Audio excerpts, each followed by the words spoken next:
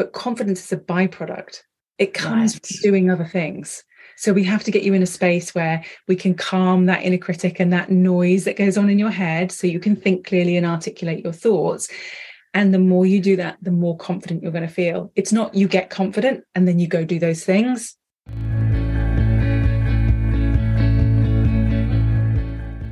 Well, welcome everybody. Welcome to Connect, Inspire, Create. I am your host, Carol Clegg. And on this show, we explore topics like entrepreneurial journeys, inspiring tools to help you take action, along with mindset, motivation, and a few marketing resources. So let's dive in together and find inspiration to create success in midlife entrepreneurship.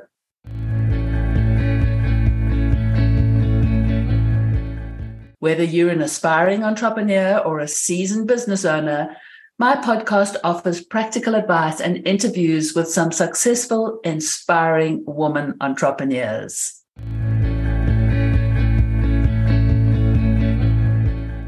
To my new listeners, welcome. Thank you for joining us. I'm excited to have you here. So together, let's dive into this conversation, gain some inspiration, and help us create success in our midlife entrepreneurship journey.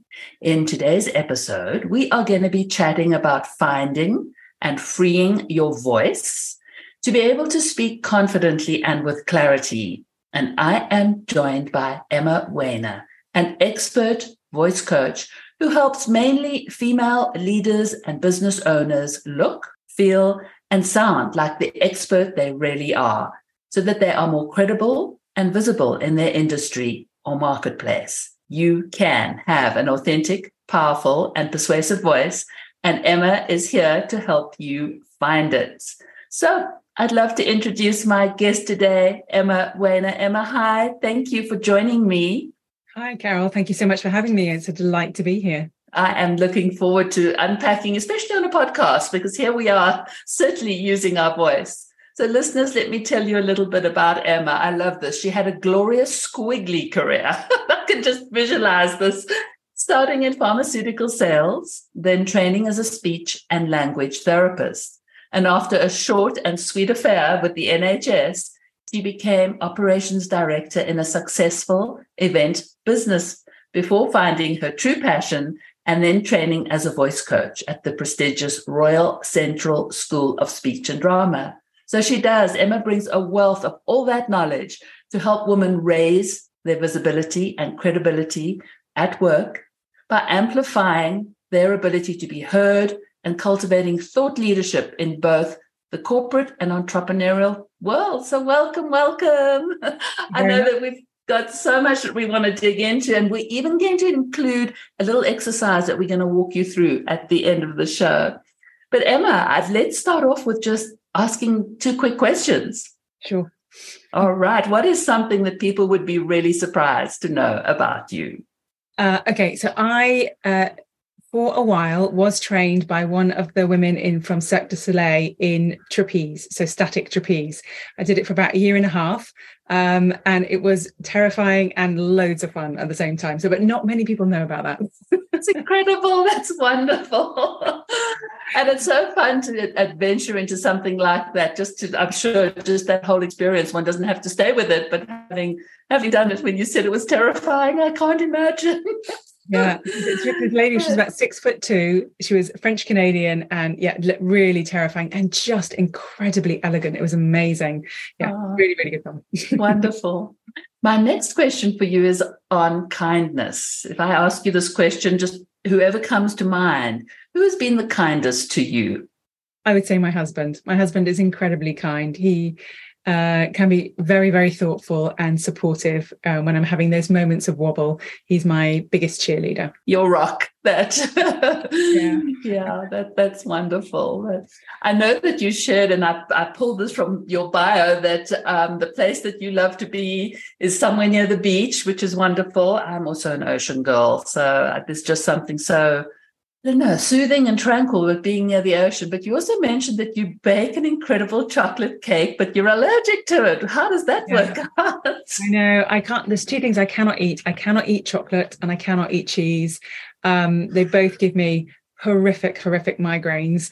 So I just have to avoid them. But I have this chocolate cake recipe, which is just infallible. I've made it 60 times, and every time I make it, people rave about it, but I've never tasted it. So I have literally no idea what it tastes like. So my goodness, I think I'll need to get that recipe from you. I'm not the baker in the family, but I love chocolates. It's amazing. It never fails. But yeah, then you and I were chatting before the show, before I hit record, and talking about the other thing, discovering that you were dyslexic at 46 and mentioning a relief. And would you share a little bit about that journey with us? Yeah, sure. So I've always known, so cognitively known, I'm not stupid. I would never have described myself as smart or intelligent, but I knew that I wasn't stupid. I was very verbally articulate. I got concepts. I could enter into conversations. But I found translating that knowledge, that understanding, that experience onto paper a little bit more difficult. But I wasn't really cognizant of that when I was a bit younger. The main feeling was I never felt smart. And then when I went and started my master's degree, so I hadn't studied for 17 years at that stage, went and did a master's degree. And about 3 weeks into the program, somebody came in to talk to us about what it's like to teach students with dyslexia, dyspraxia, ADD, and, all the other neurodiversities that you would be faced with being a university lecturer, which was where I was going. And she listed off all these things that dyslexic students do. And I was like, well, I do that one and that one. Oh, hang on. I do 4 out of those 5 things. And so I went to see her afterwards and said, listen, that list. And she went, you do lots of them. I'm like, yeah. So we did the test. And whilst I was sitting the test, I honestly thought 3 times, so it's a 3-hour long test. Well, I'm clearly not dyslexic. I'm wasting this poor woman's time. I feel terrible. This is really awful. Somebody really needs this spot and I've taken it up. And 3 times I nearly said to her, let's just call it off. And then at the end, she went, so you're profoundly dyslexic, but just in 3 very, very specific areas. Because I'm a big reader. I love reading. But 3 specific areas. And that really affected how I put my knowledge on paper. But when I found out, it was like, oh, it's such a relief, because now I know I am smart. I just have to learn in a specific way, and I just have to put my thoughts on paper in a very specific way. It was amazing discovery. Amazing. That is wonderful. So to find those tools that actually then enabled you to just embrace. Yeah. And that is wonderful. What a discovery. It's so amazing that, as you said, listening to somebody, I shared with you that my daughter thinks that there's a slight tendency on my side, and discovering these things later in life, it is a relief, because then we can step into learning the tools and stop the frustration. Absolutely. I mean, I went from writing linear notes. So during my master's degree, I was trying to write everything down, but because my writing is a little bit slower, I'd have half of the beginning of a sentence and half of the end of another sentence, and it didn't make sense. And then I immediately swapped to mind mapping. I had this beautiful lecture all laid out in color, and I could recall everything that had been said. And it was just amazing. It was like, oh, this is how I learn. This is how my brain works. That is amazing, because I use mind mapping for my clients in coaching, and I bring it up all the time. And many times people go, oh, I'm so overwhelmed with mind mapping because it's this and that. And I said, you don't have to. You can take, and so I have a drawing pad that I carry with me everywhere. And I say, you can start just with 1 circle in the middle. And then if you're creative, bring in those colored pens and pencils and have fun with it. But yeah, isn't that interesting? So I guess it's probably part of my ADD brain that also leans towards mind mapping being an excellent tool. I think it also depends, like if you're a big picture thinker. For me, part of it is being able to see the whole. It's like I can't deal with the details unless I can see the whole. Right. I need to know where they fit in, what comes before, what comes after, and then it can make sense. But if it's just coming in a linear fashion and I can't work out where it fits in the whole scheme of things, then I find it very hard to retain that knowledge. So that's a wonderful, wonderful tip for our listeners to explore, where mind mapping might be a solution for some of the things that you're stumbling over. Yeah.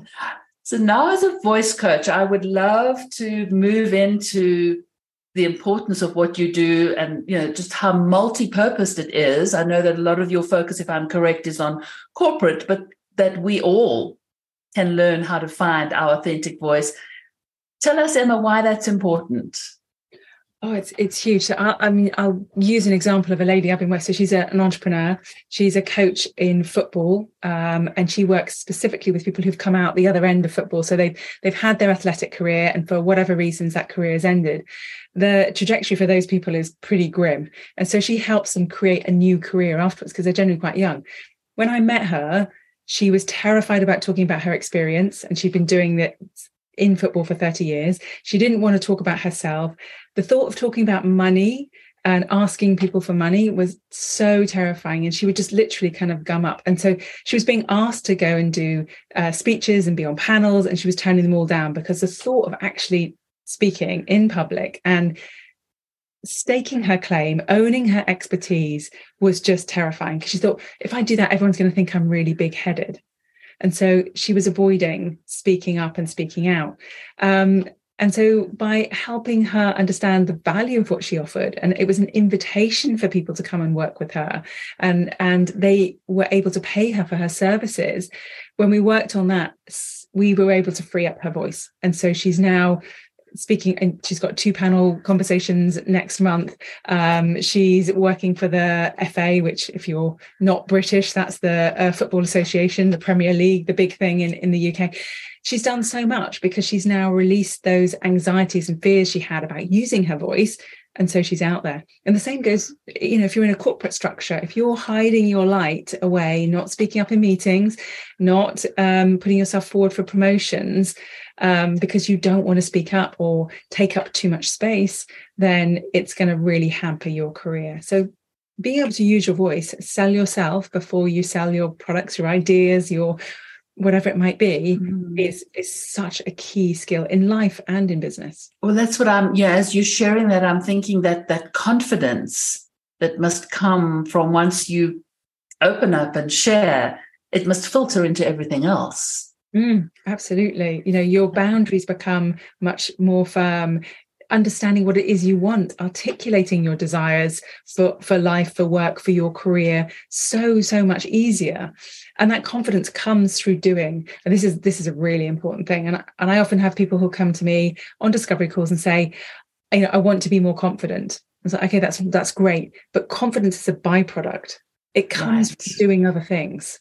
So we have to get you in a space where we can calm that inner critic and that noise that goes on in your head so you can think clearly and articulate your thoughts.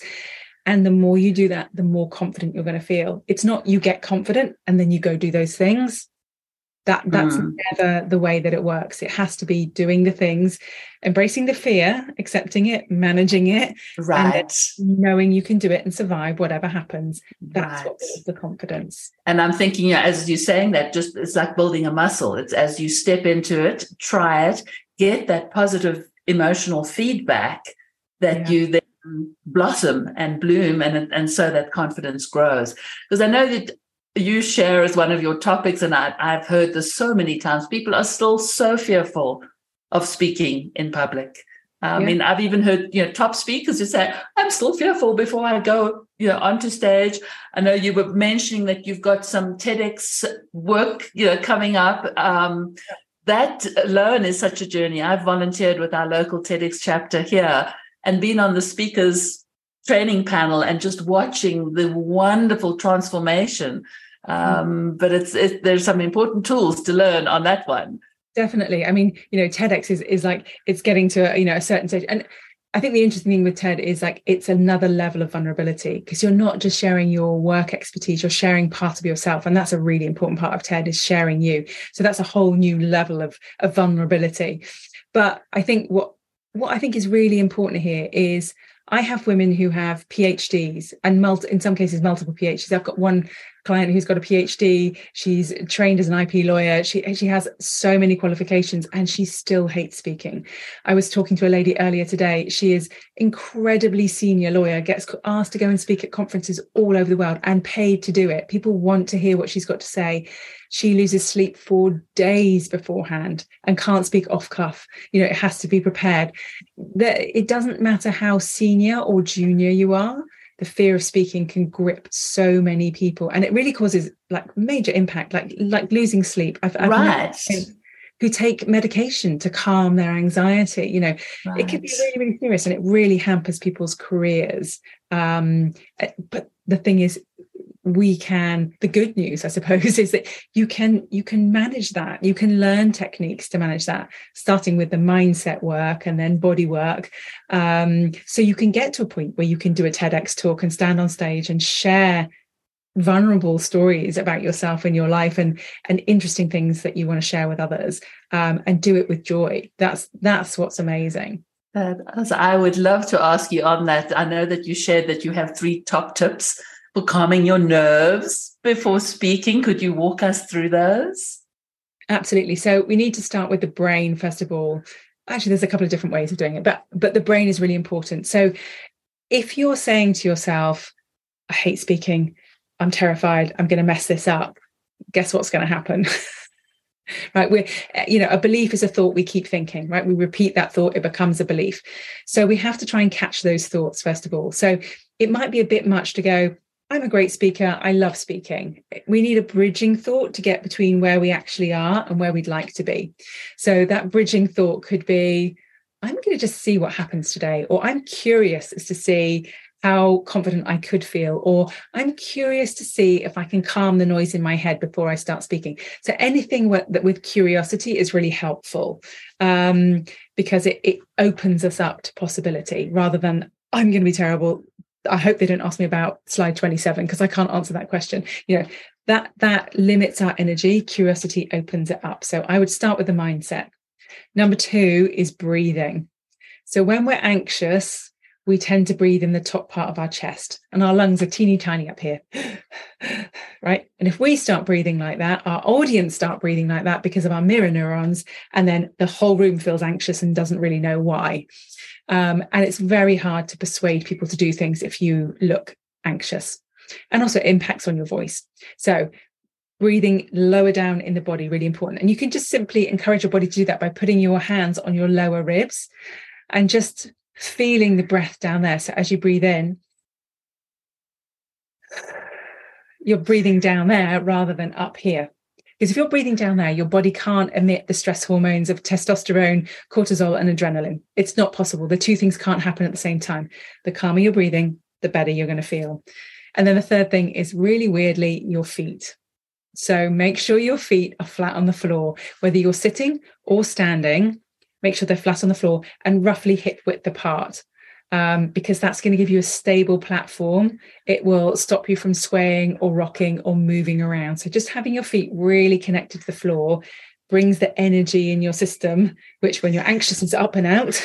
It brings the energy back down in your system, and you will just feel a lot calmer. So those are my 3 things: what you're thinking, how you're breathing, where are your feet. Those are wonderful. I think this is a perfect opportunity to just walk our listeners through an exercise. Sure. So over to you. All right, then. So I think this is a really nice, easy one for everybody to access. So women tend to speak a little bit higher than their optimum pitch. Men tend to speak a little bit lower. So your optimum pitch is when your larynx is sitting in your throat in the best position possible. It's when your voice sounds the richest and it's easy for you to speak and you don't get tired. So how do you find your optimum pitch? Well, there's a really easy technique, and you just go, uh-oh, like somebody's in trouble. Right? Imagine you're talking to a 3-year-old and they've just done something a little bit naughty, and you go, uh-oh. Now that second sound is lower than the first. Uh-oh. Oh, this is my optimum pitch. My name is Emma Wainer. So that's where we need to be speaking. That's finding your optimum pitch. Yeah. That is wonderful. Thank you for sharing. So I just think it's wonderful to be able to take what we're listening to and then actually apply it and be practical, because then it can stay with us and we can, so there you go, everybody. It's just that, and it's funny because I have been told that I need to lower my pitch in my dog training. She said to me, because I tend to use a very high-pitched voice calling her, and she says, you need to lower. And it's interesting because this morning she went off and I said to my husband, you call her. And of course his pitch is lower, and he called and she came straight away. So it just shows you can use it in all different ways. So Emma, I would love for you to just let me know describe your audience. Who's going to benefit from working with you so they can get in touch with you? Absolutely. So if you are a leader, if you are running a team, or if you're moving into a position of leadership, or if you're an entrepreneur and you have a team or you're scaling, I can absolutely help you find your voice and really be influential in your communication. I can help you communicate your ideas, sell yourself, sell your products, your services, whatever it might be. But if you know you're a good speaker and you want to get better, I can help you. Or if you know that you have to speak and you're fearful and you want to get better, I can help you. So those are the people that I can really Lovely. And the best place for people to find you and connect with you, as you mentioned, is on LinkedIn. So I'll be sure to have the show notes there. And of course, they can then reach out and message you. I know that you're offering a 45-minute consult. Yes, absolutely. Yes, they can message you on LinkedIn, and that'll be in the show notes. So, and then before we sign off, I'd love to find, is there an upcoming project that you're excited about, or something that you'd like to share? Yeah, sure. So if you have been thinking about doing a TED Talk, we have a TEDx challenge, which is running in June. So it's 3 one-hour sessions where we will start the process with you about crystallizing your idea. So you've got an idea and you want to crystallize it, or you have no idea what you're talking about. The process will help you begin to rationalize your thoughts and bring you to potentially your one big idea that's worth sharing. Wonderful. And Emma, they'll find that on LinkedIn as well to connect with you and learn more about that. Absolutely. Wonderful. Well, thank you. I want to let our listeners know that I am your host, Carol Clegg, and as a small business coach, I partner with women solopreneurs in midlife to confidently step out of overwhelm and create a fresh path to success through tailored accountability and mindset coaching, integrated with the powerful Positive Intelligence program. Struggling with procrastination, finding balance in your business and your personal life? Then let's chat. To those that have taken the time to listen to our conversation today, I'd be honored if you'd share it wherever you like to share your content.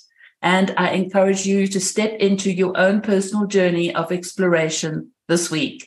Discover some unique ways to connect, inspire, or create that could bring some joy into your world. May this week be filled with delightful experiences and meaningful connections. Thank you, Emma. I loved our conversation and I appreciate you joining me. Thank you, Carol. Until the next time, bye-bye.